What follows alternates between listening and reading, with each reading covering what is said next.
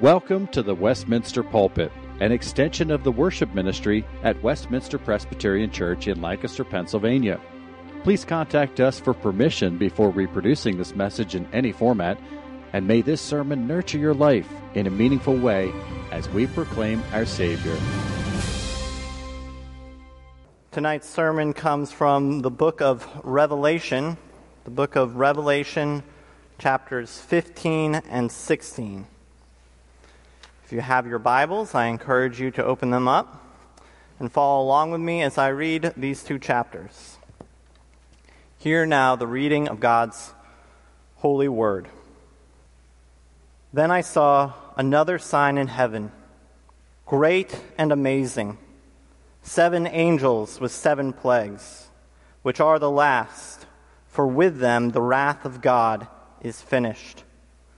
And I saw what appeared to be a sea of glass mingled with fire, and also those who had conquered the beast and its image and the number of its name, standing beside the sea of glass with harps of God in their hands.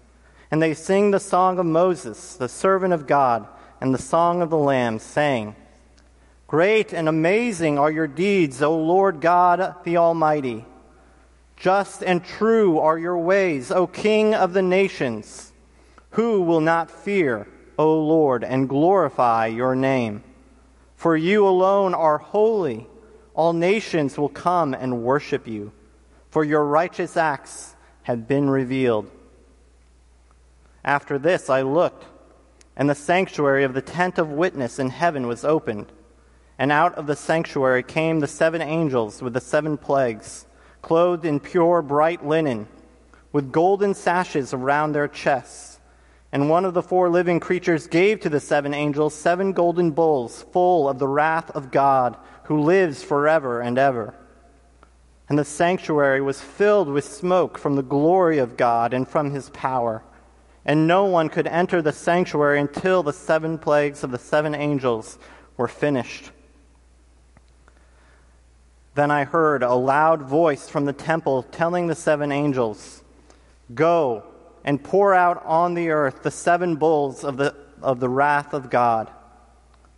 So the first angel went and poured out his bowl on the earth, and harmful and painful sores came upon the people who bore the mark of the beast and worshipped its image. The second angel poured out his bowl into the sea, and it became like the blood of a corpse, and every living thing died that was in the sea. The third angel poured out his bowl into the rivers and the springs of water, and they became blood. And I heard the angel in charge of the waters say, Just are you, O Holy One, who is and who was, for you brought these judgments. For they have shed the blood of saints and prophets, and you have given them blood to drink. It is what they deserve. And I heard the altar saying, Yes, Lord God the Almighty, true and just are your judgments. The fourth angel poured out his bowl on the sun, and it was allowed to scorch people with fire. They were scorched by the fierce heat, and they cursed the name of God who had the power over these plagues. They did not repent and give him glory. The fifth angel poured out his bowl on the throne of the beast, and its kingdom was plunged into darkness. People gnawed their tongues in anguish and cursed the God of heaven for their pain and sores, and they did not repent of their deeds.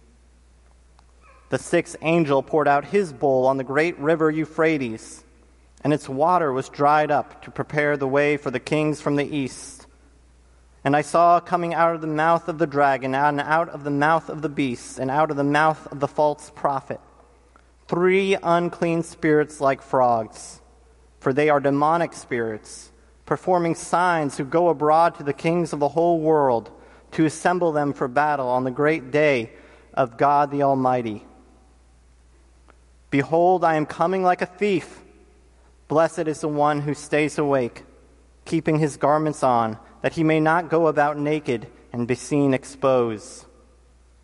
And they assemble them at the place that in Hebrew is called Armageddon. The seventh angel poured out his bowl into the air, and a loud voice came out of the temple from the throne, saying, "It is done." And there were flashes of lightning, rumblings, peals of thunder, and a great earthquake such as there had never been since man was on the earth. So great was that earthquake. The great city was split into 3 parts, and the cities of the nations fell. And God remembered Babylon the Great, to make her drain the cup of the wine of the fury of his wrath. And every island fled away, and no mountains were to be found. And great hailstones, about 100 pounds each, fell from heaven on people. And they cursed God for the plague of the hail, because the plague was so severe. This is God's holy word. Let us pray. Almighty God, we read passages like we just read in your word tonight, and we tremble. We tremble at the thought of your great and awesome power. And we look to your Son, Jesus Christ, to save us from that great day of wrath. Lord, I pray that your Holy Spirit would be present with us tonight. I pray that you would speak through me, the fallible man that I am, the sinner that I am. That you would speak through me to us, to everyone here tonight. That we would rightly hear your word and we would take it to heart. Lord, I pray that your word tonight would change who we are, that it would sanctify us and make us more like Christ. And I pray that it would change how we live, that we would go forth from this place not the same people that we were, but with a renewed sense of hope and a renewed sense of purpose to call sinners to repentance, that all people may know you and worship you, for you are worthy of all praise, glory, and honor. Amen.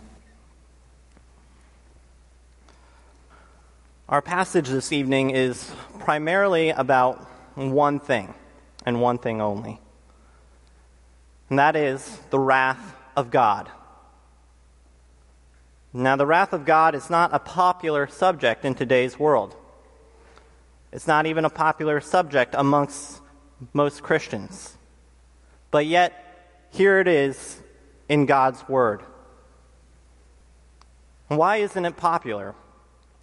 Well, I think it's not popular to think about God's wrath because we like to think so much about God as love. We like to talk about his being rich in mercy and the good news of the gospel. But we don't like to think or talk about the wrath of God. Why is that exactly? Well, for starters, I don't think we have a proper understanding of it. In an essay for the Gospel Coalition, David Schrock defines wrath as God's holy action of retributive justice towards persons whose character and actions deserve eternal condemnation. Wrath is God's holy action of retributive justice towards persons whose character and actions deserve eternal condemnation. And so for the remainder of our time tonight, I want us to see why the wrath of God is actually good news, and why we as Christians should not only talk more about it, but why we should long for it. And not only long for it, but pray for it. And then I want to offer one challenge to us all by way of application. So instead of trying to go over and explain every detail of these 2 chapters, I simply want to point out from our passage 3 main reasons for why the wrath of God is actually good news. The first reason why the wrath of God is good news is because the wrath of God has the power to save. That's right, the wrath of God actually has the power to save. Maybe the first and most obvious way that this is true is that the wrath of God saves us in that it causes us to fear God and run into the saving arms of Jesus Christ. In this case, It's the wrath of God that humbles us and softens our hearts, causing us to flee to Christ for salvation. So it's Jesus Christ that actually does the saving, but without the wrath of God, people would never know why it's important to flee to Christ in the first place. And this leads us to the second way that the wrath of God saves us. When the wrath of God is applied to the perfect God-man, Jesus Christ, the sins of God's elect are eternally paid for, and we are made new creatures in Christ's righteousness. In other words, when the wrath of God is poured out on the Son of God, our sins are forgiven and death loses its grip on us. At one point, the wrath of God was that great chasm which separated us from Him. But now the wrath of God is that great chasm that eternally separates those who are united to Christ from the reprobate and all the spiritual forces of darkness who long to destroy the kingdom of God. And this is exactly what we see in verses 2 through 3, where the Apostle John describes seeing what appeared to be a sea of glass mingled with fire, and those who had conquered the beast and its image and the number of its name standing beside the sea of glass with harps of God, singing the song of Moses and the song of the Lamb. Now, both in the Old Testament and in the book of Revelation, the sea is a symbol for the place where the chaotic forces of evil dwell. For example, in Isaiah 27, it says, "The Lord will slay Leviathan, the dragon that is in the sea." And then in Revelation 13, the Apostle John describes the beast who rises up out of the sea and who makes war on the saints. So this then explains why in chapter 21 of Revelation, John says there is no longer any sea in the new heavens and the new earth. What he means is that there will no longer be forces of evil at work in the new heavens and the new earth.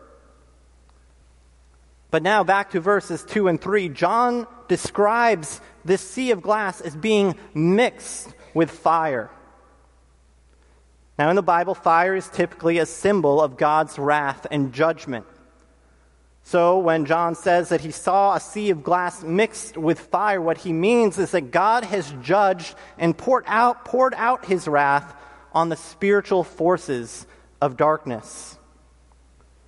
John then sees all the people of God standing on the other side of this sea of glass mingled with fire, safe and sound from all harm, playing harps and singing the song of Moses and the Lamb. The fact that John makes reference here to both Moses and the Lamb means that John is intending to make a comparison between the way that God saved the Israelites from Pharaoh's army in the Exodus to the way that God saves the elect from the spiritual forces of darkness through the work of Christ on the cross. So just as the Egyptians drowned in the Red Sea through which the Israelites had safely come thanks to Moses, so too are the spiritual forces of evil destroyed in the sea of God's wrath through which the saints had safely come thanks to Christ. In both of these cases, the wrath of God destroys his enemies while simultaneously saving his redeemed people from them. Thus, the wrath of God destroys our enemies, and in doing so, delivers us from their wicked persecution. And this is what I mean when I say that the wrath of God has the power to save. It doesn't have the power to save us from our sins, but if we are in Christ, the wrath of God has the power to save us from our enemies. This is the first reason why we should be thankful for the wrath of God. It has the power to save us from our enemies. The second reason we should be thankful for the wrath of God is because the wrath of God is just. The wrath of God does not play favorites.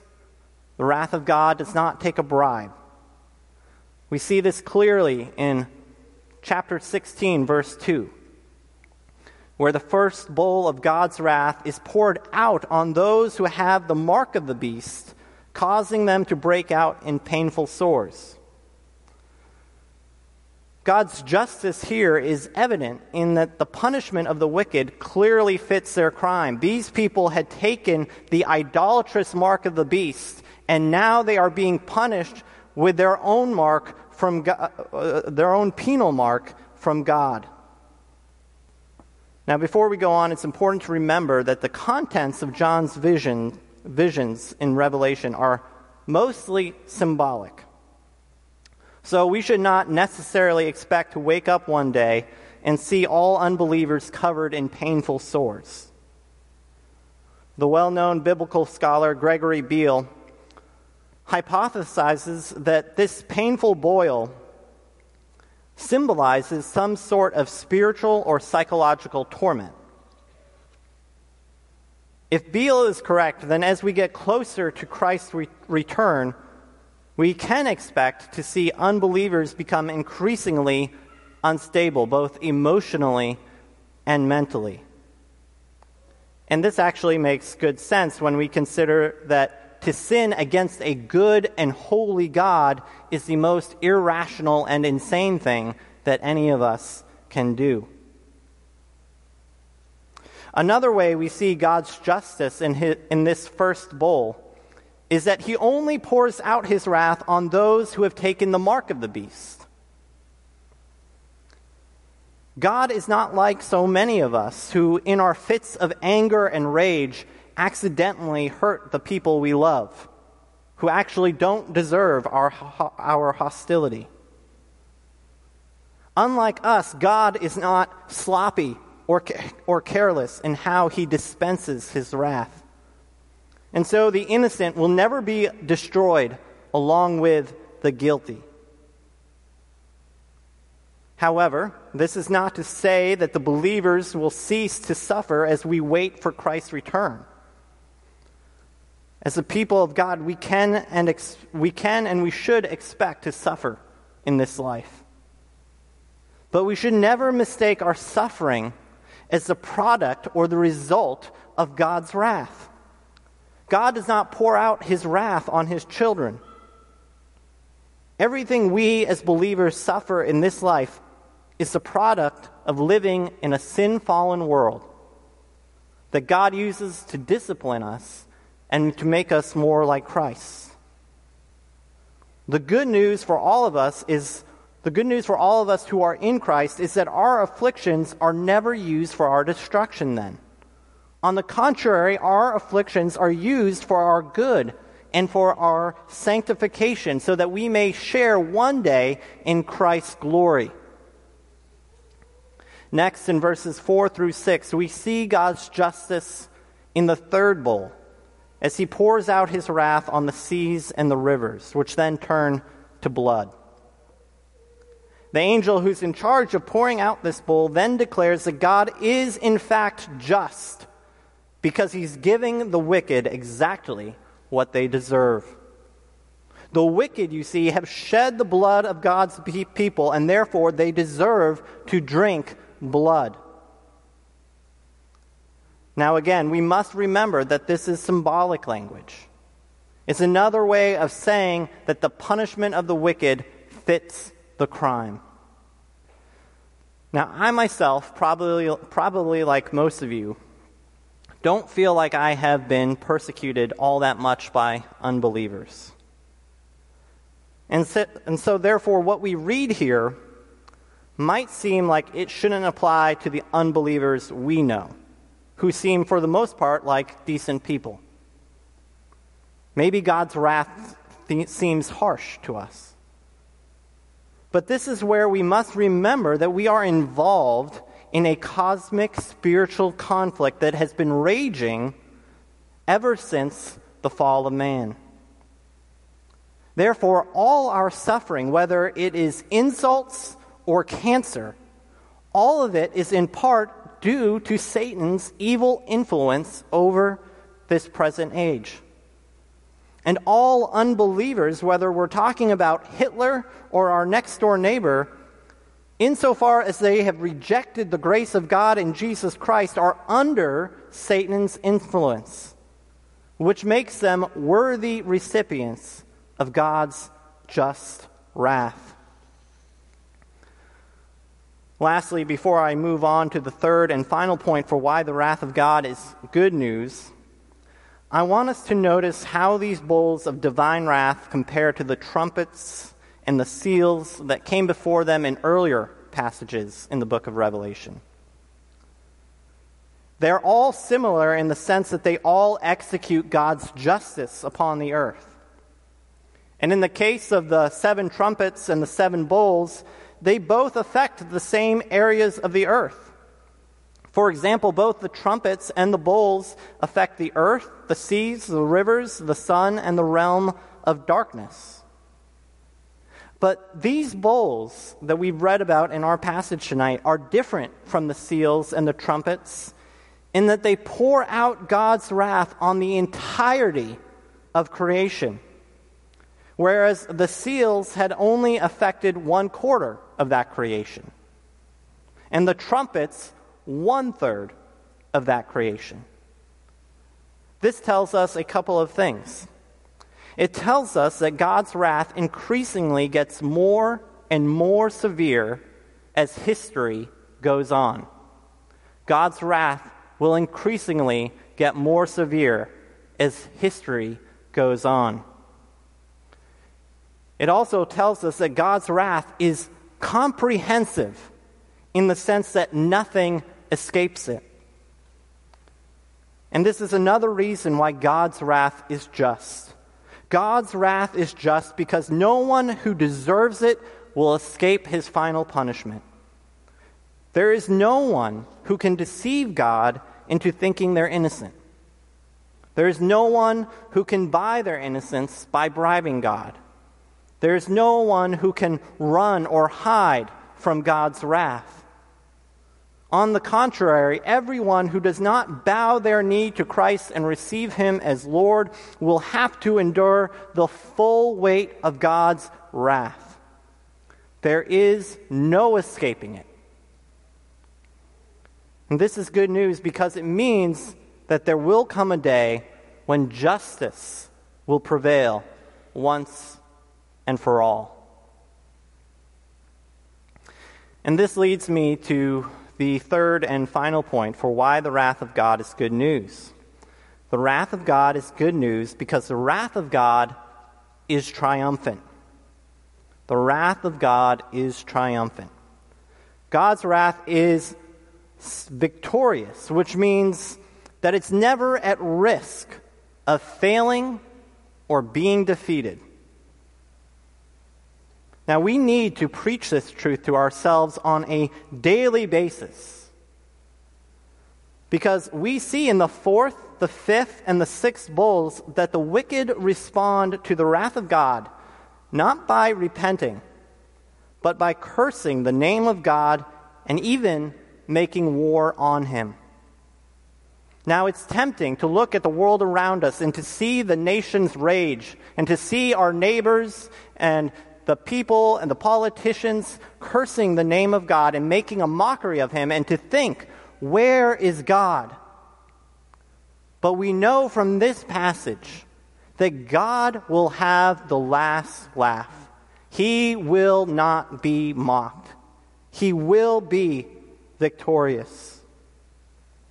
And what's more, and the reason why we need to focus on that, the reason why we need to preach that truth to ourselves is because I believe that this passage tells us that there will be times when Satan and the spiritual forces of darkness are actually winning. It will look like they're winning. For example, we're told in verse 14 that Satan's evil influence in the world will be so great that he will succeed in recruiting all the rulers of the world to fight for him against the kingdom of God. And guess what? The church will be the main target of his attacks. Satan wants nothing more than to annihilate the people of God. And there will come a time when it looks like he just might succeed. And that's why verse 15 is such a comfort to us. Because in verse 15, God makes this parenthetical statement. And he says that he ensures us of Christ's return. He ensures us that he is coming again. And then he exhorts us to stay awake and to be vigilant as we await his arrival.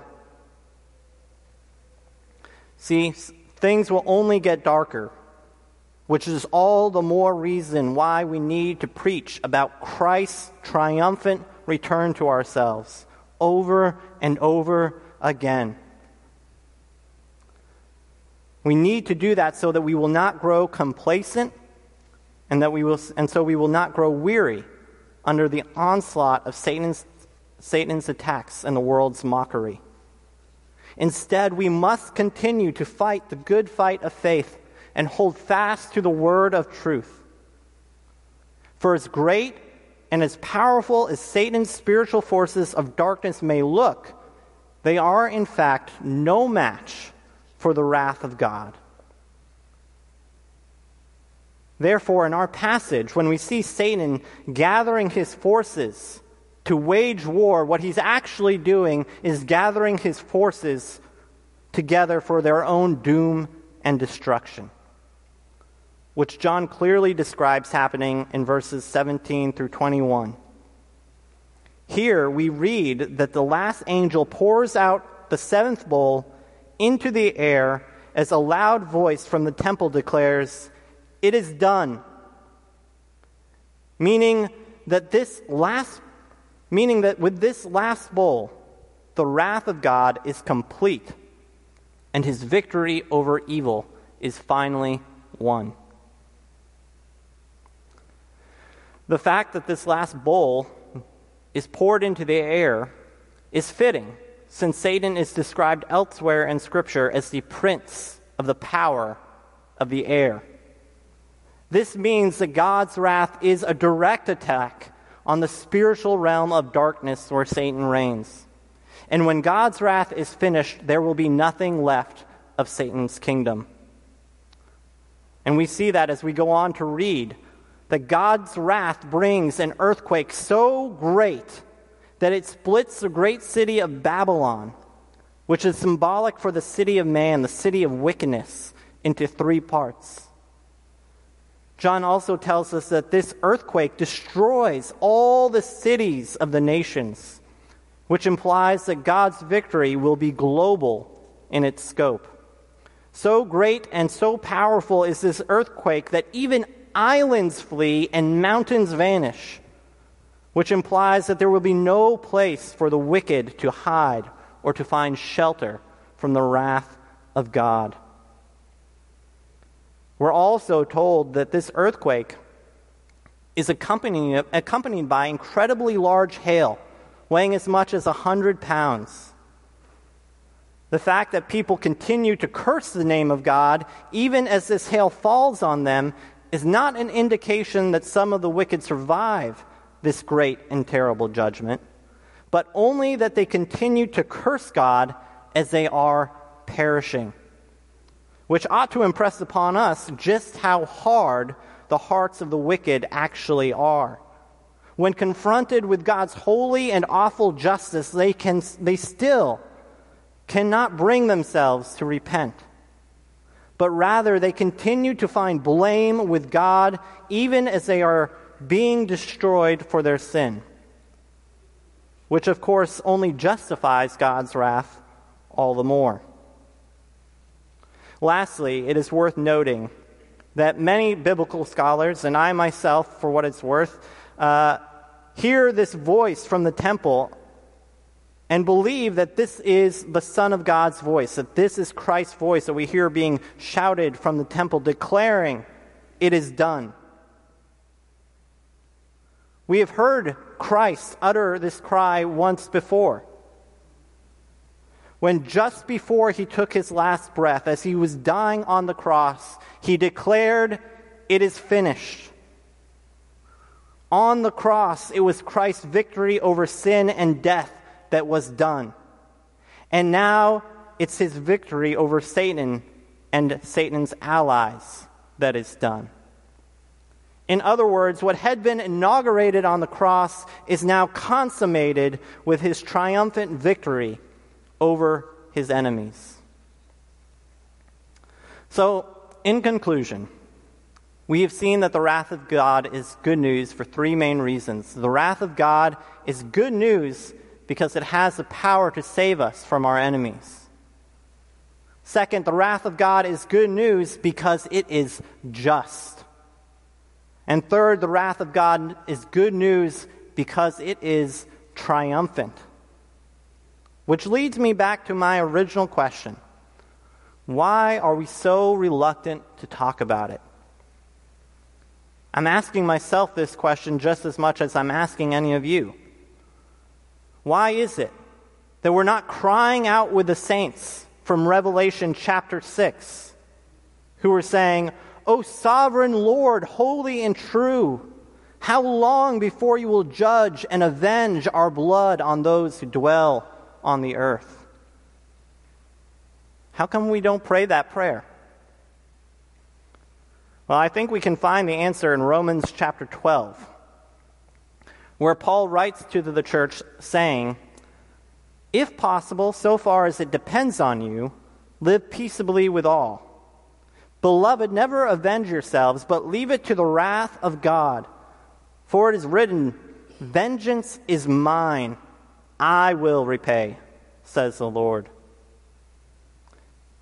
Now, the reason I think Paul felt the need to give these instructions was because he fully expected the church to be persecuted for sharing the gospel in word and in deed with those around them. And what's more is that he fully expected the culture to hate them for it, just like they hated him and just like they hated Christ before him. You see, I think we don't long and pray for the wrath of God like those saints in Revelation chapter 6, because we don't know what it's like to be persecuted. We don't know what it's like to be hated by the culture for sharing the gospel and for standing on the truth of God's word. And the reason we don't know what it's like to be hated and persecuted is because we're half-hearted. I am a half-hearted Christian who likes to be liked by my neighbors. We are half-hearted Christians that like to be liked by our neighbors, by our teammates, by other students, by your coworkers and employers. We don't want these people to think that we're strange or different. We were also taught that it's not nice to offend people, and so we don't say or do anything that might cause someone to become upset at us. But guess what? The gospel, by its very nature, is offensive, which is why the Apostle Peter describes it as a stone of stumbling and a rock of offense. It's why Christ tells us that he did not come to bring peace, but a sword, because he knew that the good news that he was sent to proclaim would be divisive, even turning children against parents and parents against children. Now, the point is that our task is boldly to proclaim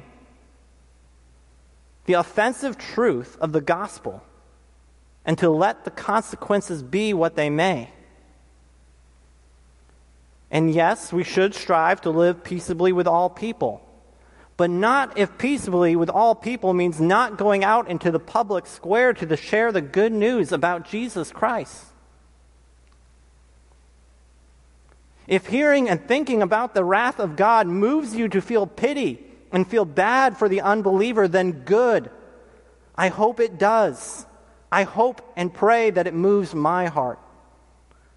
The wrath of God should have that effect on all of us. It is sobering.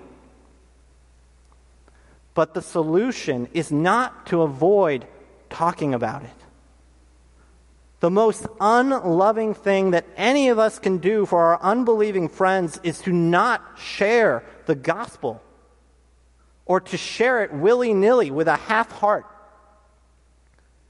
Being shy and timid and embarrassed, pretending like we don't really believe it. That is a truly unloving thing to do. Instead, the most compassionate thing any of us can do for our unbelieving neighbors is to boldly proclaim the good news about Jesus Christ to them. For if we do, we are assured in Scripture that the Word of God will not come back empty.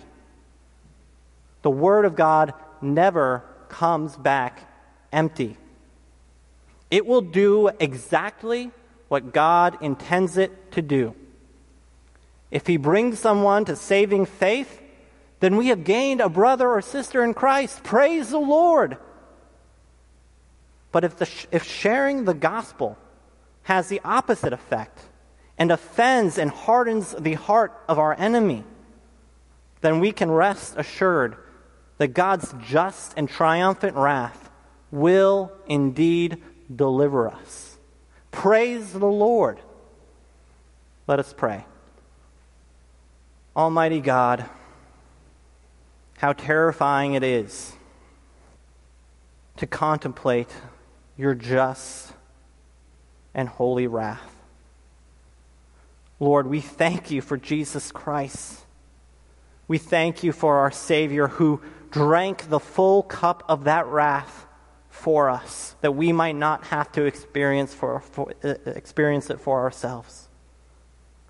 What an amazing grace that my God would die for me. Oh Lord, would you please move our hearts to care more deeply about our unbelieving family, friends, and neighbors who do not know you. Lord, help us to be bold to proclaim the gospel. Help us, Lord, to get over ourselves in order to win someone to Jesus Christ, that they may not have to suffer the judgment that will most assuredly come. Lord, motivate and enliven your church to be witnesses to the end of the earth for Jesus Christ, that all may come to worship you and to love you as their Lord and as their Savior. We ask this in Christ's name. Amen. The Westminster Pulpit is courtesy of Westminster Presbyterian Church in Lancaster, Pennsylvania. You are welcome to worship with us on Sunday mornings at 8 or 11 a.m. To learn more or have questions about the gift of salvation through Christ Jesus our Savior, contact us at westpca.com. Thank you, and may Christ be glorified through this ministry, the Westminster Pulpit.